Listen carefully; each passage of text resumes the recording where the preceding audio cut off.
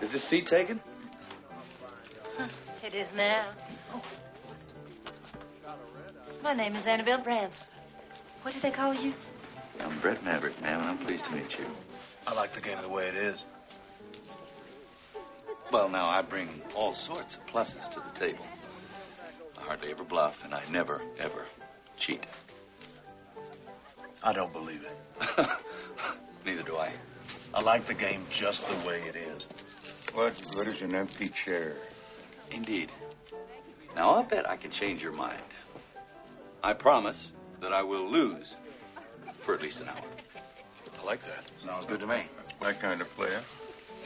We're playing 5-card draw. Please sit down. As I said, my name is Mrs. Annabelle Bransford. Well, I think I caught that before, man, except the Mrs. part. Annie up,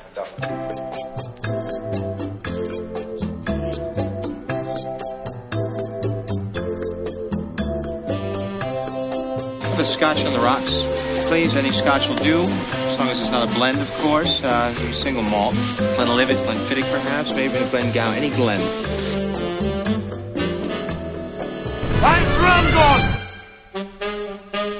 I'm thirsty. I want a beer. What about you? You want a beer? Just a drink. A martini, shaken, not stirred. All right, gentlemen. The internet demanded it. More Mel Gibson talk. I think that's what film Twitter wants. It's for Mel Gibson going back to his glory days. You know, I just did like a cursory search today, and I saw someone tweet like, "Can someone please just cancel Mel Gibson for good?" And the first response underneath it, I guess I'm no better than the rest of them on Twitter, was, "What's he done now?" But I think it was like, "What's Mel done now?" Which prompted the same reaction you guys just had, where I'm like, and I don't know what, you know, if he said some horrible shit or if he's gone on a bender again or what have you. But then I look it up and he's not done anything. He was like, he's casting a movie about like a Jewish family, and they're like, "Well, you know what he thinks about that, don't you?" And I'm like, all right. So now we're getting into a fictional character that he's playing, that someone has paid him to be like, you're the guy. That's a long-winded way of saying we are far off from the Maverick days when, presumably, I guess everybody loved him. Mm. Yep. Josh. What? You know, we get on to Jared, like, Dance Monkey Dance time, like, you know, all right, Jared, what did you think of those boobies in this movie? Or Jared, say something silly now. And Jared, you know as well as I do, I open up with that. Now, whose ball is that? Whose shot is that right there to take? That's Rainmaker over here. Rainmaker. I can't remember. Was it that Ben Stiller movie? Oh, you're going to the Philip Seymour Hoffman reference. Okay, yeah, nice. Yeah, all right, yeah. You got me back on track. Yeah, you're just saying he's not. But see, he's not even breaking them. He's not even taking the shot here. Josh, you love Mel Gibson. I hope you have a lot of I love Mel quotes that we can pull out when we get into Maverick. But that was just my setup for, you know, at one time he was all right. I was trying to resist. But if you want to bring fire and brimstone down on our podcast, I guess we can. Look, we need a audience, any audience really. So even an angry, hateful one, right? Sure. Yeah. Okay, so Patreon.com, give us money. I guess, you know, so first off, even, you know, drama, I was a huge Mel Gibson fan amongst probably the thousands of other people that were as well. But I can certainly understand why there was, you know, outrage and why people were upset with him and why he was in cinema and social jail, you know, over his actions. But I don't know, man. It's like there's a lot of bad people in Hollywood, and it seems like a lot of them get second, third, fourth chances. They get nobody takes anything seriously, and for whatever reason, they landed on like, no, Mel Gibson is permanently no forgiveness there. No letting him try to redeem himself whatsoever. He said some racist things. You know, he definitely said some things about the Jewish faith. I think it's an uncomfortable conversation now, and maybe that's where a little my spite comes in. Was that clearly this was a man who's an alcoholic? You know, all of his outbursts and stuff. I mean, he has a serious problem, And that's not to say that maybe what he said he meant or not, but there's definitely no sympathy there. I mean, Iron Man was crawling into people's bedrooms and coked out of his mind, taking a little nap time in there. And he's a beloved man. And I didn't even mean to summon that, but he's also just, I guess, coincidentally, a good friend of Mel Gibson, who I guess stuck by his side during his problems. And I think Robert Downey Jr.'s caught some flack for supporting Mel Gibson now. It was just weird, just sort of for our premise of our podcast, because we're going back to May 20th through the 22nd, opening weekend in 1994. So 25 years ago, man, are we old? And it's just something that if you remove all that, I don't really know what the entry point to Maverick would be. It opened to $17 million. The next closest film was The Crow, in its second week release, $10 million off. Maverick was pretty much like the only big release, and it was sort of like back then the kickoff to the summer movie. But I don't know about you two. I know I had seen this before, but I didn't have much in the way of memories about it. This is like, I don't want to say, hey, it's a forgotten film, because it was really popular at the time.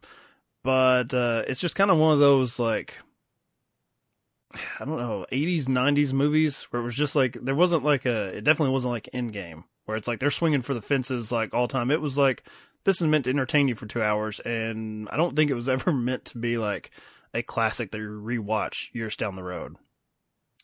I think that's a little bit of the charm we're missing nowadays, with everything being a swing for the fences. Which, I'm not going to complain about people trying to make big, thrilling movies, but you'll complain about it if they try it every weekend, because then it's it can be overload. There is something to be said about a movie being a little bit smaller and a little bit more quaint.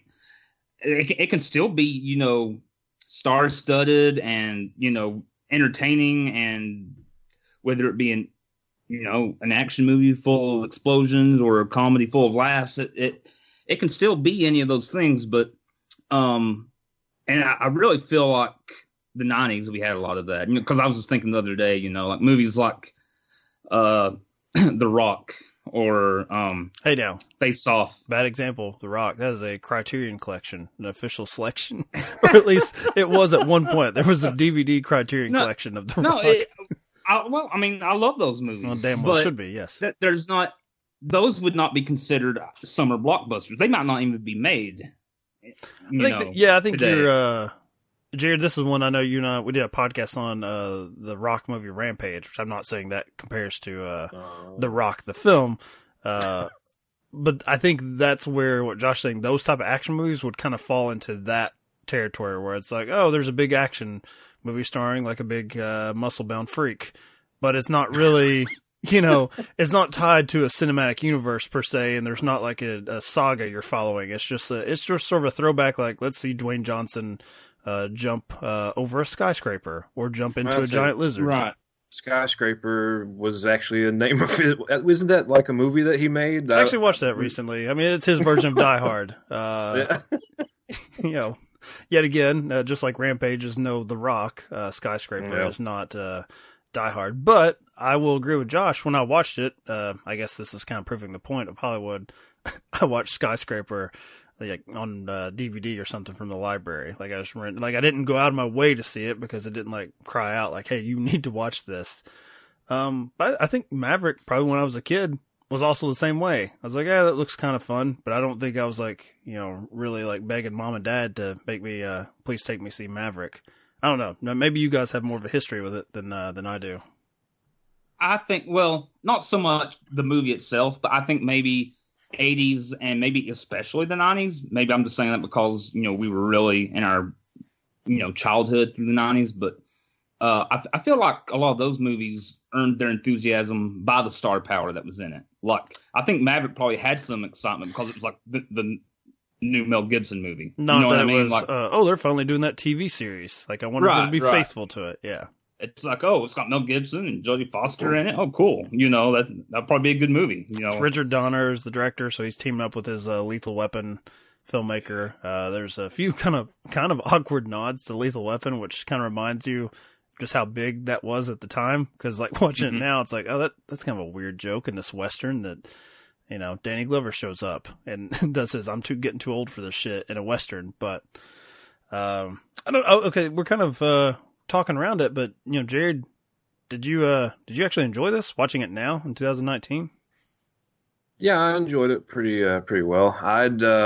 My memory of it is like one of those like TNT or USA movies years later, just kind of watching it with my granddad because he has consumed like every Western on the face of the earth. But I remember watching it with him. It's not really like, as he's gotten older, he's gotten a little bit more towards the the softer side of Westerns, the comedies and such.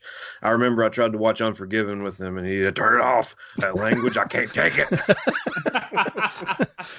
So I guess Maverick, this film would probably sit in that wheelhouse because there's, for as much like fighting and some gunplay, I mean, it's actual like playing with guns, not like even when Maverick like shoots at people, it's usually him like shooting guns out of their hands. I mean, I think you could probably count the actual deaths maybe on 1-2 hands at most for the entirety of the film. Well, I mean, let's not overlook that this is like a Western still aimed towards, I would say, adults, and it's PG rated, and it's still a good time and entertaining. So it certainly weighs more on the fun side and lightheartedness more so than trying to be heavy or gritty by any means. I had forgotten that the way it's played here. I remembered that Mel Gibson was the main crux of the plot is him trying to gather money to play in this big poker tournament. That's going to be the big finale of it. I had forgotten how much he, if he can, tries to avoid combat at any way. Like, tries to not only talk himself out of a fight, but he's like paid off people multiple times to like play these parts where it looks like they're against him, and he's really already like, put the money under the table or they owe him a favor. So it gets him out of the frying pan, and it looks like he's like going into the fire when really it's like he's retreating to safety for a moment, and then he kind of gets back on track. I did like a lot of that. I don't know as much about this emphasis on, and unfortunately it's sort of like pretty big for the poker tournament, this emphasis on like magic with him, like he's always going to be able to pull like the ace of spades, like when he needs it, like that sort of thing. And it was interesting that I remembered, like, I was like, why do I remember so much about this like magic thing, like being like controversial? So the screenwriter, William Goldman, who did, The Princess Bride, very famous. He wrote Adventures in the Screen Trade. Basically one of the first like sort of like tell-alls about here's what life as a screenwriter is like. Butch Cassidy and the Sundance Kid. That was sort of his big thing with this was, he was sort of concerned you make a like 2-hour long adventure where you're basically telling the audience it's going to take a while before we get to the big game. Like, he's like, if your guy is not a gunfighter in a Western, but he's like a con man and a gambler, how do you go through like basically the Rocky training exercises to build up to the big game? And he's like, you can't really have a movie where he's like, I guess Rounders style, just sitting in like dusty old bars and like grinding out money, just like, all right, I got another 200 to the good. Gotta stay up all night and try to eke it out again. So he was like, let's add an element of like sort of supernatural to it. However, his original version was that he told people that story, but it was really a con. That he really was a good cheat. And that's why he told that story, because he didn't want to be known as a cheat. And they just kind of slowly removed that out of it and made it more, I guess, mystical and heroic. And I don't know. I think it would have been, if this one had come out, more recently, or even something like Ocean's 11 style, I think they would have been fine with having him as sort of like the scamp, like the lovable scamp that really was like a con man, really was a cheat. Well, I'm glad you brought that up, because that was really what I was going to compare it to, is that, it was kind of Ocean's 11 before Ocean's 11 in terms of the type of, kind of tricking the character, not only the characters in the story, but the viewer. And like you were saying, like you're thinking he's in trouble, but no, he's actually got things taken care of.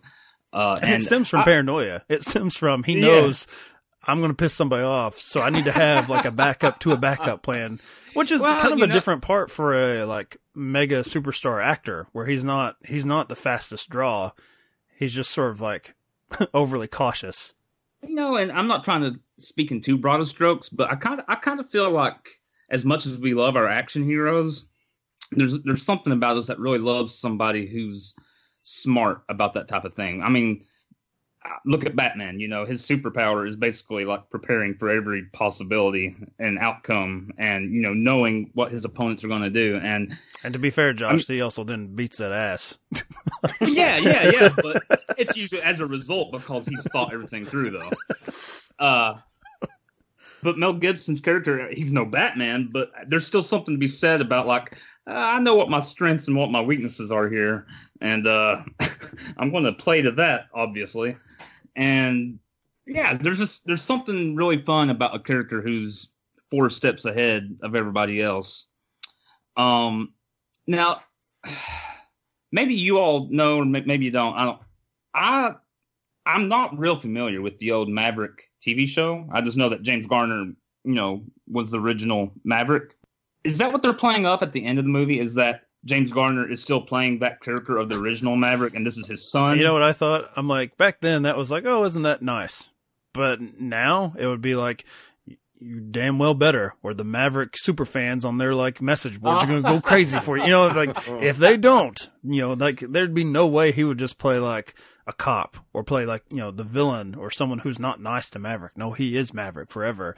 And I think that shows probably how far fandoms come, where that's played sort of as like, oh, isn't that a nice twist? But yeah, even if they didn't do that, I think people who were fans of the series probably would just been happy with him just being in the movie. That would have been good enough. Yeah. I don't think it really matters too much either way.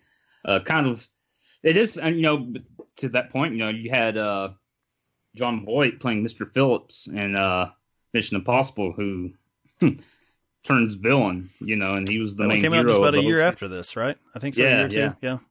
Yeah. Well, there's John Voight. You know, we supported Mel Gibson so far on this podcast. We can talk about Voight as being a horrible Republican asshole. What a terrible guy. That guy. He's a dirty dog, Josh. I knew it. I just want an excuse to play that clip right there. I'll allow it for the clip. How do you feel about a woman? She's supposed to be my life partner. I look in the mirror the other day and I says to her, honey, I look in the mirror and all I see is a fat, ugly old man. And I need you to give me a compliment. She says, all right then. Your eyesight is damn near perfect. I said, you dirty dog.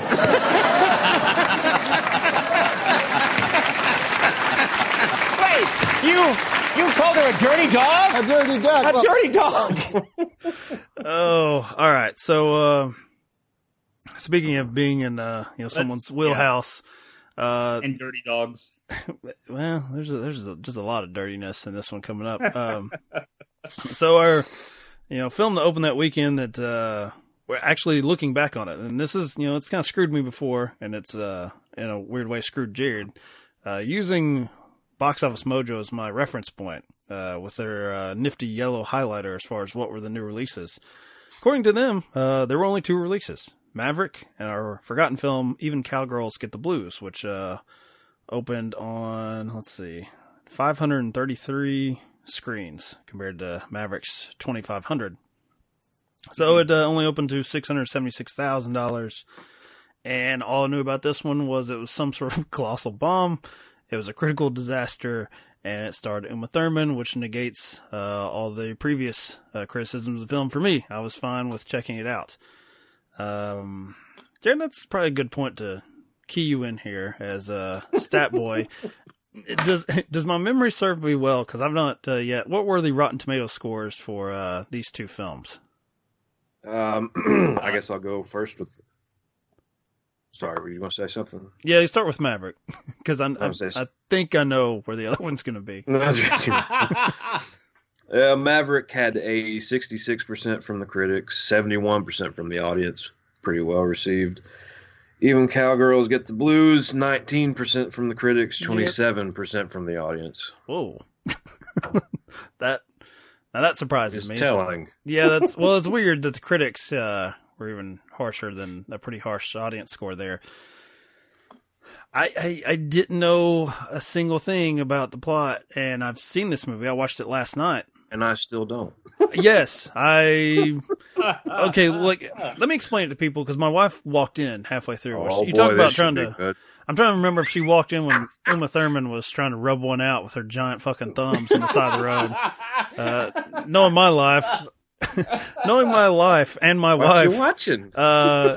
She would have seen that, and then knowing me, wouldn't have even commented. Like, well, I know he does those such things. Uma Thurman, okay.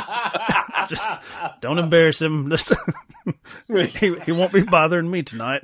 Just let him have it. Let the boy watch. Let the boy watch. So with that image in mind, dear listeners, if you also have never seen this, like presumably all three of your lovable hosts had not, it plays very much like Tim Burton's Big Fish.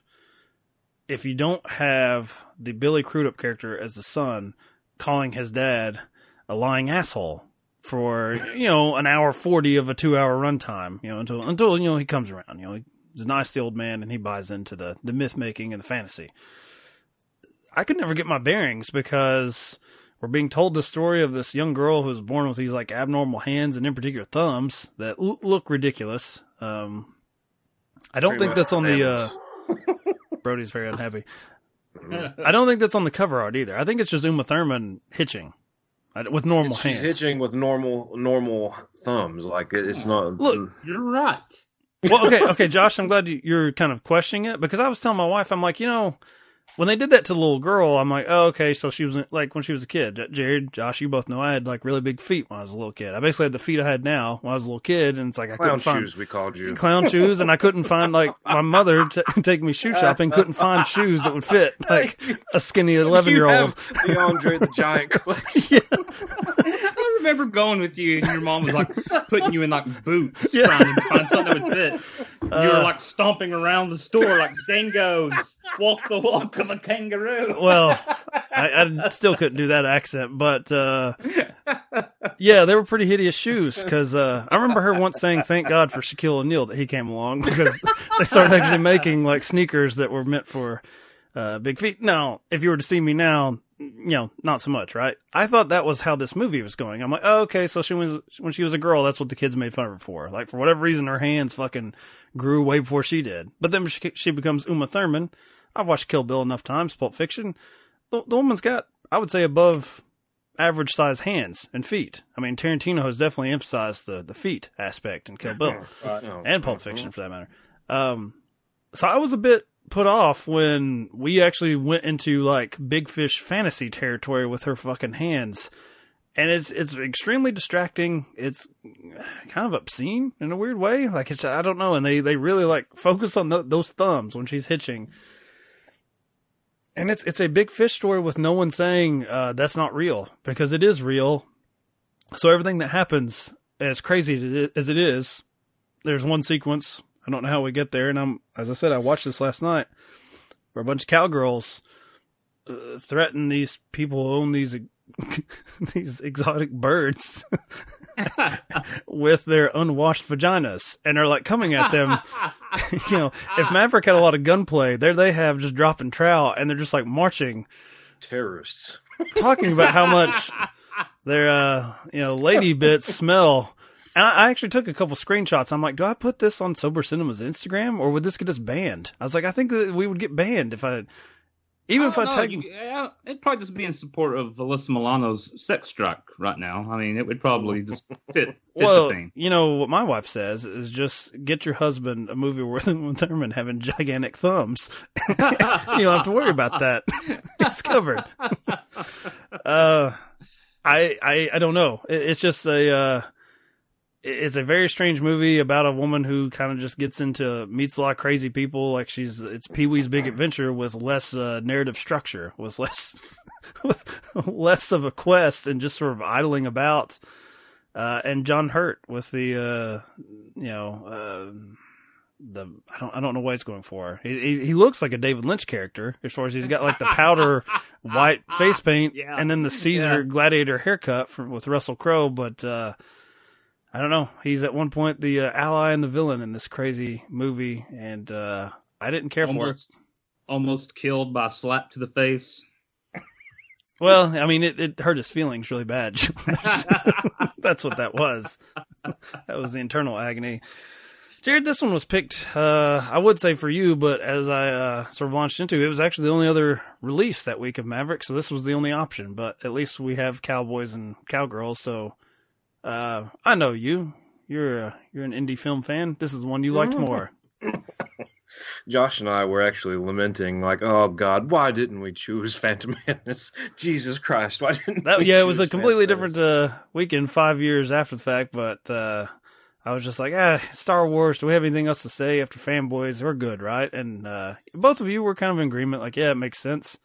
Well, you know, we all had fond memories of one, maybe not fond, but you know, decent, warm memories of Maverick. And I said to myself, like, even cowgirls get the blues can't be that bad. Like, I remember hearing about it plenty. It's got Uma Thurman. Like a movie that, it seemed like one of those movies maybe had just slipped past me, but maybe it was a pretty decent movie.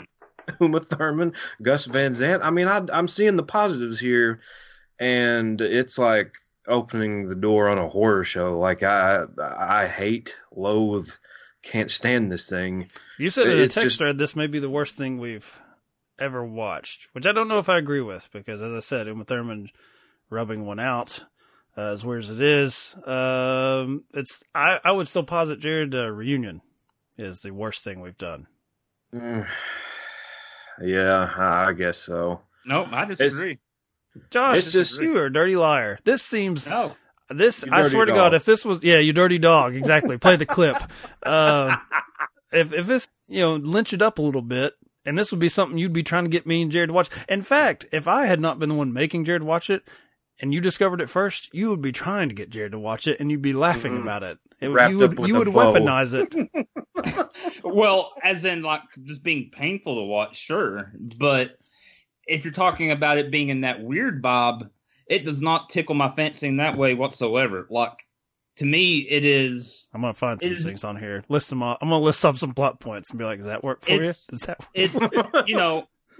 It's like it's... I mean, I know these movies came later, but it's kind of like it's wanting to be like an Inherent Vice or what was it called, Under the Silver Lake or Silver Pond, whatever it was called, that came out this year. It actually just ended up making its way to America like 2 weeks ago. Right. Which shows how that will be a forgotten film in the future if this podcast continues. Because I think me and Josh and a few other of the filmmakers' friends were the only ones to watch, get excited for that one. But these are movies that are, and of course, yes, sure, throw in some David Lynch there. Of course, David Lynch is pretty well received, but those films, they're strange, they're quirky, they're even on the silly side, but they still have a sense of like either making their moments funny or making them truly intriguing. And even if the storyline is, I don't know the right way of putting it. It may not be linear or real easy to follow, but there's still substance to it. Whereas with this movie, it's just like it's like a poser. It's like somebody trying to be that. Like, look at how edgy I'm going to be. I'm going to have them hypnotizing chickens. What do you think about that?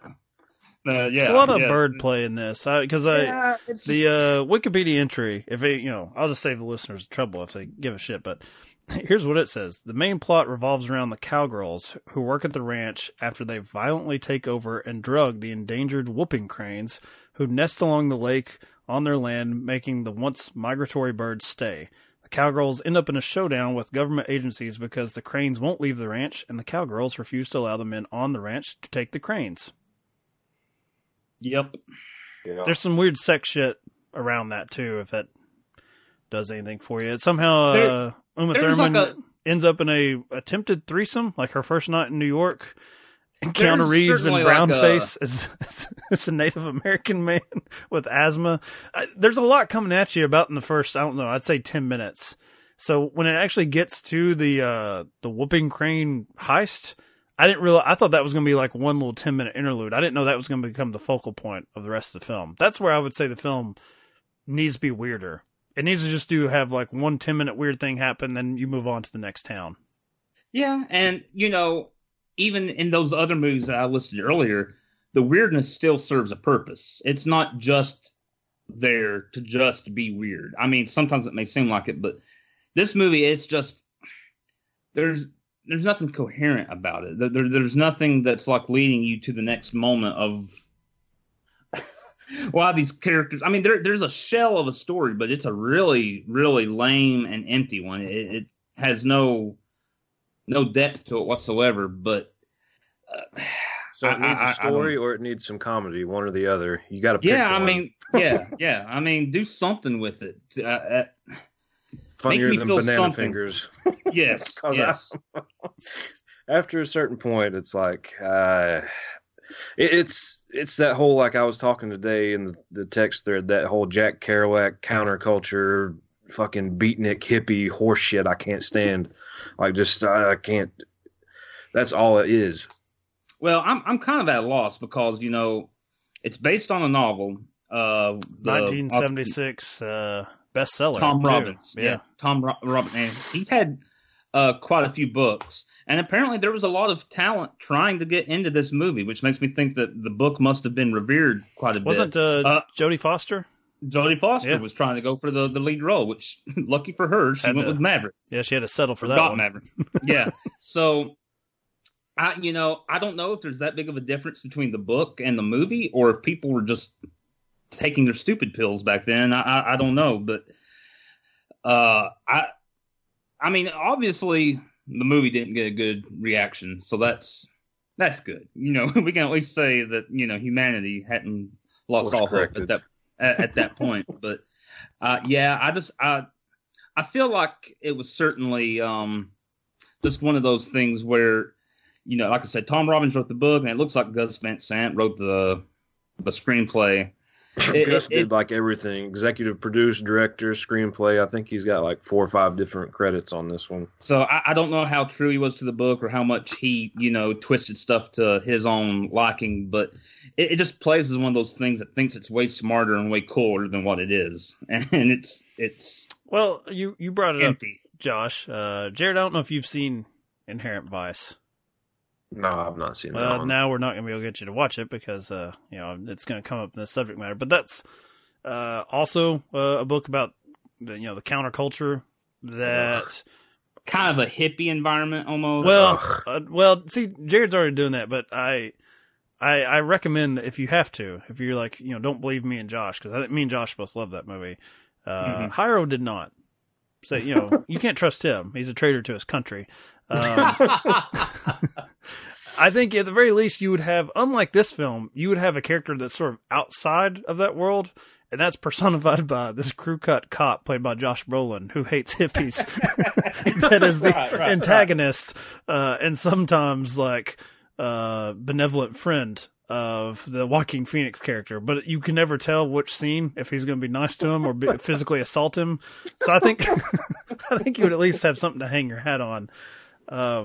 This one, you know, even if you have these two like sort of warring factions over these stupid fucking birds, I don't think either side is supposed to be represent any sort of like average person. Like nobody you would, you know, like I said, going back to Big Fish, you have the son character who's like, those stories are nonsensical, Dad. Like he tries to punch holes in them. You're just dealing with freaks pretty much the entirety of the runtime. Maybe some poor cops that are just like standing around firing their guns, or that's what I was just thinking. Like with this movie, you have, I guess the cowgirls are supposed to be like a wave of feminism. I guess a certain type of feminism, because that's the whole reason why they're kind of being jerks about the birds. You know, they fed them certain foods and then eventually peyote to keep them there instead of migrating. They drugged them, yes. Yeah, and for the known fact that they were endangered species, so everybody's like concerned about it. And when like the official people were like, "Oh, can we get on this property and see what's going on with the birds?" They're like, "No, private property. We'll shoot you." I'm thinking like these cops are like, and of course they bring in like the I was gonna say army, but whatever, the reserve National Guard, whatever. They have them out there, and it's like. They're like, you know, we're just here because a bunch of crazy cowgirls are out here wielding guns. Like, we don't really have I don't think they really have a stake in this ideology or and anything neither that's do going we. on. The fact that this ever got a wide release, I'm like, I didn't know what time period the book came out, but it came out in the mid '70s. So I'm like, okay, I guess I kind of see it, but that's why I brought up Inherent Vice, which I think is a more modern novel, but it's about that time period. Right. Yeah. And there's just an inherent silliness that you're asking moviegoers to buy into, that where, and I think it's something, Jared, you lament an awful lot too. I know there are certain triggers with you with certain characters in movies. If they're the main character and they're lamenting something that is far removed from like a blue collar existence, that's about the quickest way to get Jared to start cussing on this podcast and decide against them, which is why he would be crew cut Josh Brolin assaulting Joaquin Phoenix. I say, you've intrigued me. I'll have to watch it. I think you'll have fun with that one, unlike this. Well, this movie, even Cowgirls Get the Blues, is certainly like embracing that hippie mindset and lifestyle and like backing it. I don't know if that's necessarily the same with Inherent Vice. It's more, you're more of a third party observing, observing that time period and some people that are involved in it. But I don't know that it's like putting it on a pedestal. Yeah, it's not glorifying. I would say the main plot threads in that show that being too involved into the counterculture is going to lead you down some pretty dangerous alleyways. At least, and it's still under the guise of comedy. This one, I think maybe it should just never have been intended to be a mainstream release. Like, maybe there's a movie with Billy Crudup called Jesus' Son that, is just sort of about a drugged out layabout who gets into these sort of like short stories, if you will, like just as he ambles along in his life, and you have reoccurring characters. I wonder if this book was more like that, and they just like, damn it, I tell you what, these exotic birds and this, the gunfight with the cowgirls, like, we got to make the cowgirls have some gun. I think this Hitchhiker movie just needed more hitchhiking, really. It may not have been like that much better, but at the very least, I could understand how it just sort of ambles around to nonsense. It's like I told Jared before we started recording. If you told somebody like the stuff that's in this movie and what it's about, they would probably be like, man, that sounds hilarious. That sounds like the type of movie that would, would be ironic to watch, and get some laughs out of. But it's like, it has those elements there that could work and be that type of movie, but it just falls flat. I'm sorry, Jared, what were you about to say? No, I happened to read a couple of commentaries about it before we got online tonight, and supposedly the book is a lot more abstract and not to be taken nearly as serious, but it's like they said they literally took everything page by page, and people are actually warring over whooping cranes and assaulting people with stink vagina. And... Oh my God.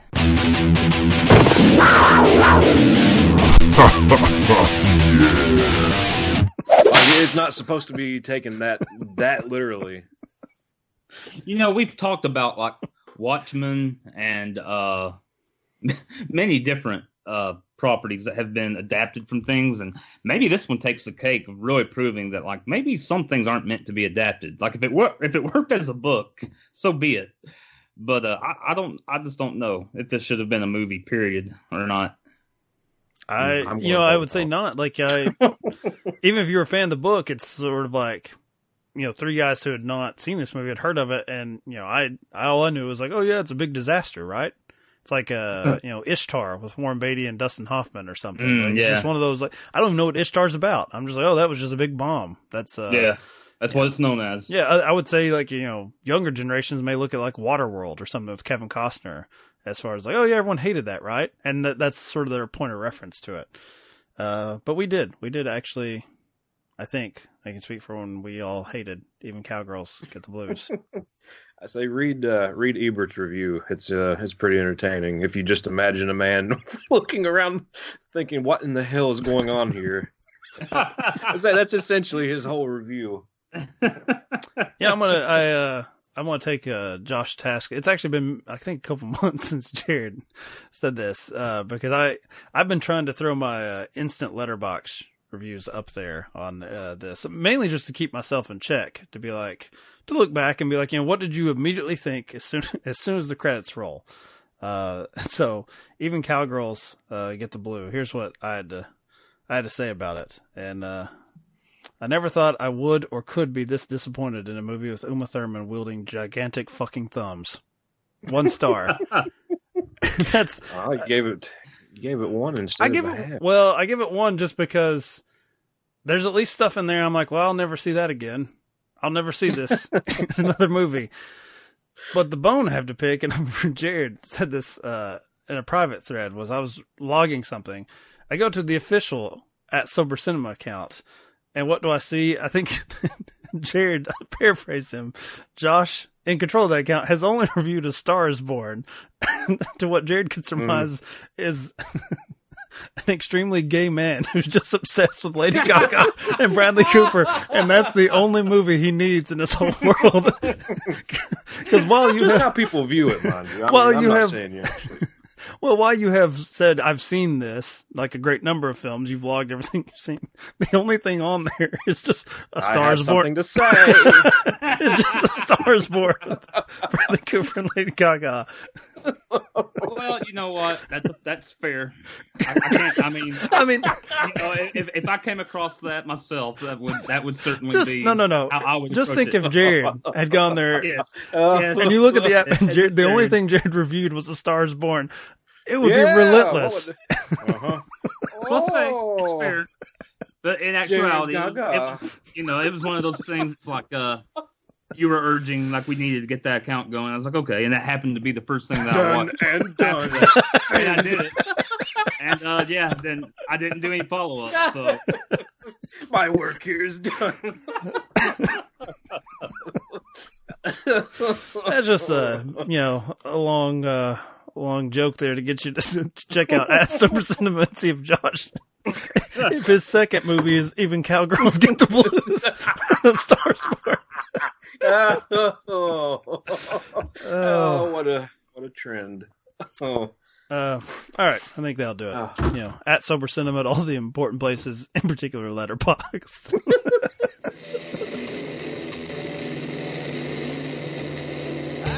There have been many great drivers, but only one great passenger. When I'm really moving, stopping car after car after car, moving so freely, so clearly, so delicately that even the sex maniacs and the cops can only blink and let me pass. How exciting.